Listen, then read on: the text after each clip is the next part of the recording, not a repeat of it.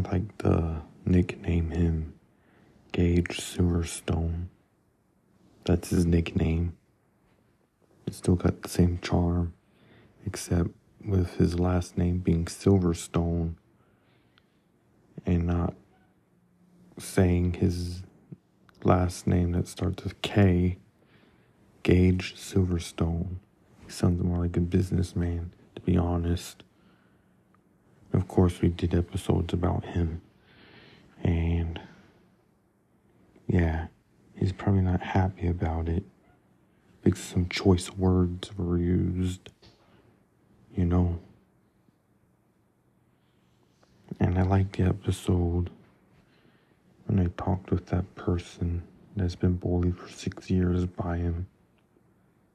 I don't know, he really is a bully. And that's all he is. And he wants more information out of me, you know. I sent him those videos of it. And he called me a liar. Obviously. I don't know. I really don't know. Gage, TheLoudMouth, or Gage Silverstone. Which name is better? I'm going with Silverstone. I was right in the name. Silverstone. Hey, Mr. Silverstone, how are you doing today? That's an obvious answer. And also, I'm going by Robberman 8. So if Gage dares to add me again, I'll accept. Because I always accept. That's my problem. I'm accepting of things.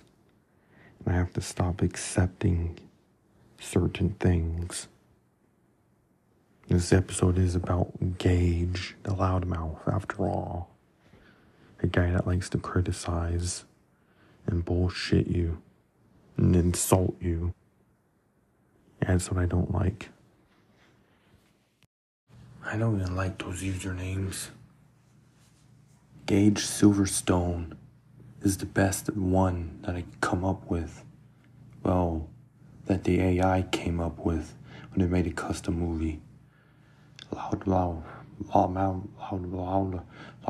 Live is ugly sounding. And Gage Loudmouth, it's just dull. It's plain.